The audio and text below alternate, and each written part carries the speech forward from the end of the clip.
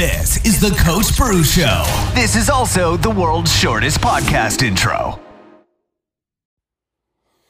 Hey, everybody. Welcome to the Coach Bru podcast.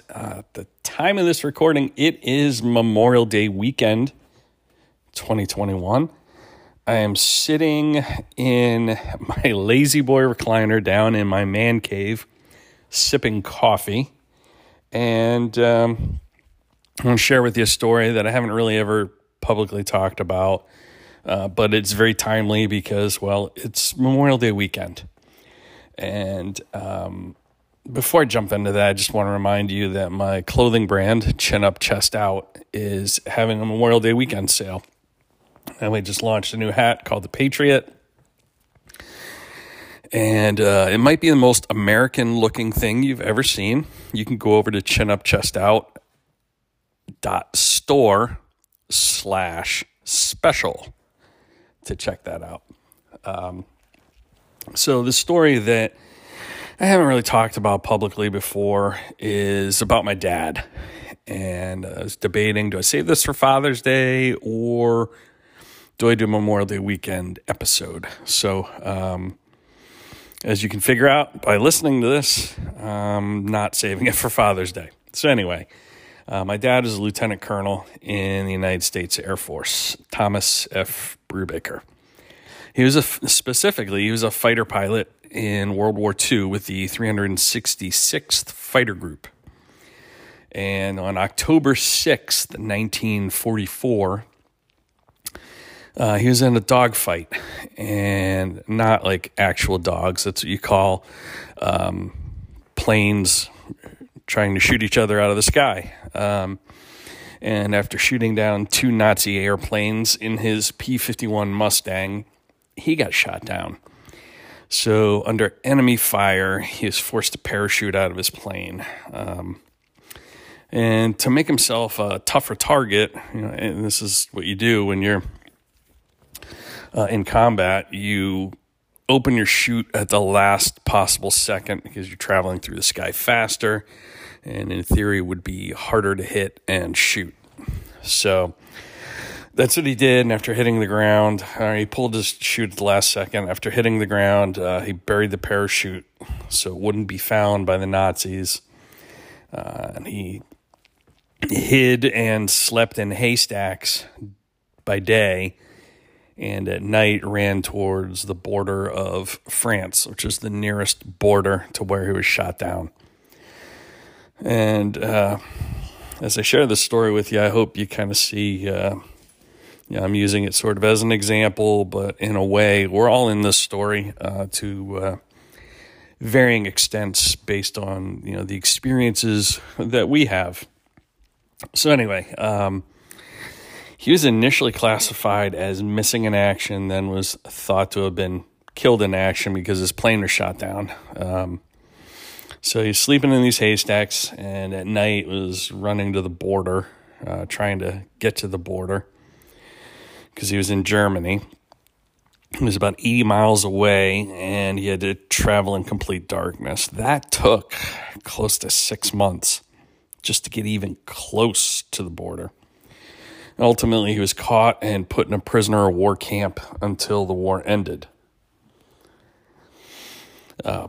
which I assure you was not a pleasant experience for any prisoner of war who was American.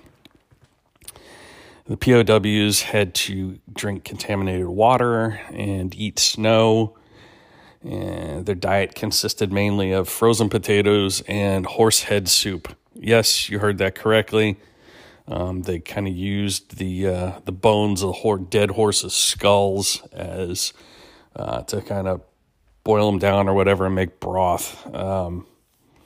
So as you can imagine, the average POW lost about a third of his body weight after being captured. There were torturous conditions. Pretty much everybody was malnourished, and many didn't survive. Furthermore, the Germans didn't provide them with any additional clothing, but beyond whatever you arrived with there when you're caught, the clothes on your back. And 1944 was one of the harshest winters Germany had in a century. There was no infirmary for treatment. If you got dysentery or you had, diarrhea long term, they simply resorted to eating charcoal to try and make it stop. But charcoal doesn't help with lice, pneumonia, diphtheria, trench foot, trench mouth, or any other disease they got. Furthermore, when they were transferred, and the reason I share this and know all this is these are stories my father would tell me when I was younger, and asked him about his experience serving in the Air Force. He was career military, and he just kind of shared all this with me along with some life lessons and leadership lessons. But this is one of the most amazing things. When from time to time, they were transferred from one stalag, that's what these POW camps are called, to another, and they had to hoof it. They literally had to hike 15, 20 miles a day to get to the next POW camp that was built, and that was in temperatures as low as negative 10 degrees. And often they had to sleep out in the open in the rain and the snow. If they're lucky, occasionally they got to sleep in a barn. And if you're tired and slowing the group down, you got bayoneted, kicked, and punched to keep you moving with the pace of the group when you're tired. And I share all of this because despite it all, there's this universal theme among the POWs. And it didn't matter if you're with the United States Army and Air Force or the RAF, or any other country, there's a universal theme amongst POWs. The stronger always helped the weaker. And we seem to have lost sight of that in this country. And, for example, like if you were lucky enough to have a coat or a blanket, you shared it with others. And it was the same with the POWs when it came to their food. And this is probably my favorite story my dad told me, and kind of the lesson behind it. Keeping with that theme of the stronger help the weaker, to take the heat off of other POWs, my dad would deliberately get in trouble with the commandant of the POW camp. And he is one of the higher ranking, my father is one of the higher ranking officers there. So he would end up having to go, visit with the commandant. Whenever he was sent to the commandant's office and one of the Nazi guards walked in, he would my dad would berate and insult the commandant, saying like, hey, what the hell kind of half-assed operation are you running here that you don't have your soldiers trained well enough to salute an officer in the United States Air Force when they walk in the room? And as you can imagine, that consistently got him thrown into solitary confinement for a couple weeks of starvation and complete darkness. Now here's the thing. That's the sort of thing that's either going to make you or break you, And his message to the commandant was, no matter what you do, you can't break me. So think about not just that, but like, what did that do, not just for him, but for the other POWs? That was absolutely an instant boost of morale. It helped steel their resolve and set a tone of resilience in the camp. So what's my point with this long story about his experience as a POW? It wasn't just a POW. He was a leader. And my point is, you're a leader too. And your team, company, family, whichever the case may be, maybe all of the above, they're all watching the example you set. Are you setting an example of resilience and attitude that strengthens the people around you? That's my question for you today. Now, I'm sure my dad dealt with a significant amount of PTSD. I mean, after all that, how could you not, right? Probably every POW. It was a traumatic experience. Soldiers who weren't captured, I'm sure, have all sorts of PTSD as well. That wasn't even a term back then. That's a very recent diagnosis, But he kept, whatever trauma he had and post-traumatic stress, he kept it so internalized. Our family really never saw any visible signs of that. And I share this with you on Memorial Day weekend, not because he was killed in action or anything like that. My dad survived World War II. He also survived Korea and the Vietnam War as well. But other soldiers weren't so fortunate.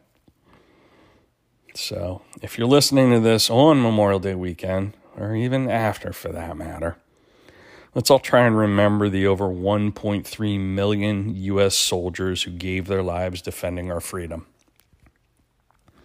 We live in a very comfortable time.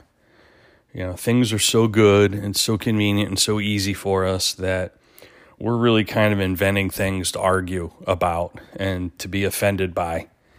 And, his story for me as a kid growing up was always like, boom, instant perspective. Whatever I was dealing with, my problems are small.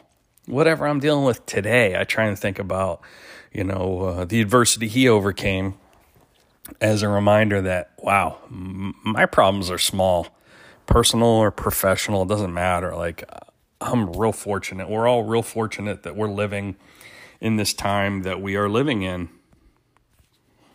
compared to years or generations past, So with that in mind, for this weekend, my clothing brand has released a new edition Stars and Stripes hat called the Patriot.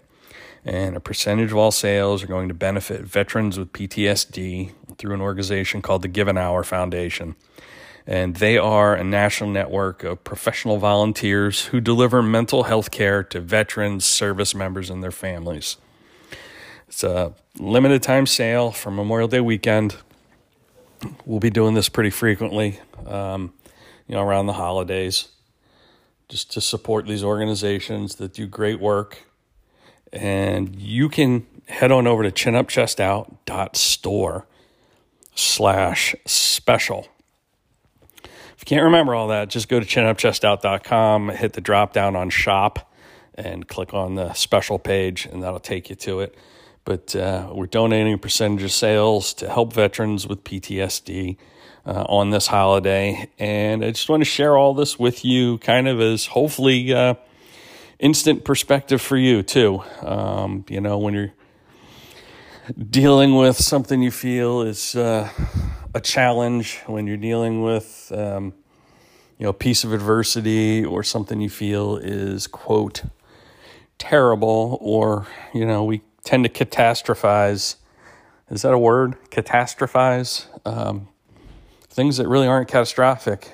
Just try and remember there are people who serve our country who have dealt with far, far greater, and not just dealt with it, but overcome.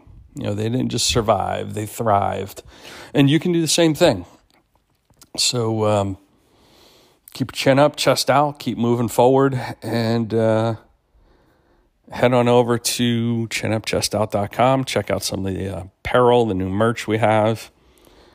And again, just want to remind you, freedom isn't free, and Memorial Day weekend isn't about a 3-day weekend. It isn't about barbecues. It's really about remembering the over 1.3 million U.S. soldiers who gave all to make sure we maintain our freedom. Thanks again. Appreciate you all. Appreciate you listening. If you want to leave a comment, you have any questions about everything I just shared, or you want to rate and review the pod, have at it on whatever platform you're listening to this on. And thanks again. Appreciate you all. See you in the next episode of the Coach Brew Podcast. Thanks for listening to the Coach Brew Show. If you're not currently subscribed to the podcast, sign up now on iTunes, Google Play, or Stitcher. And for more information to turn your potential into performance, head on over to coachbrew.com now.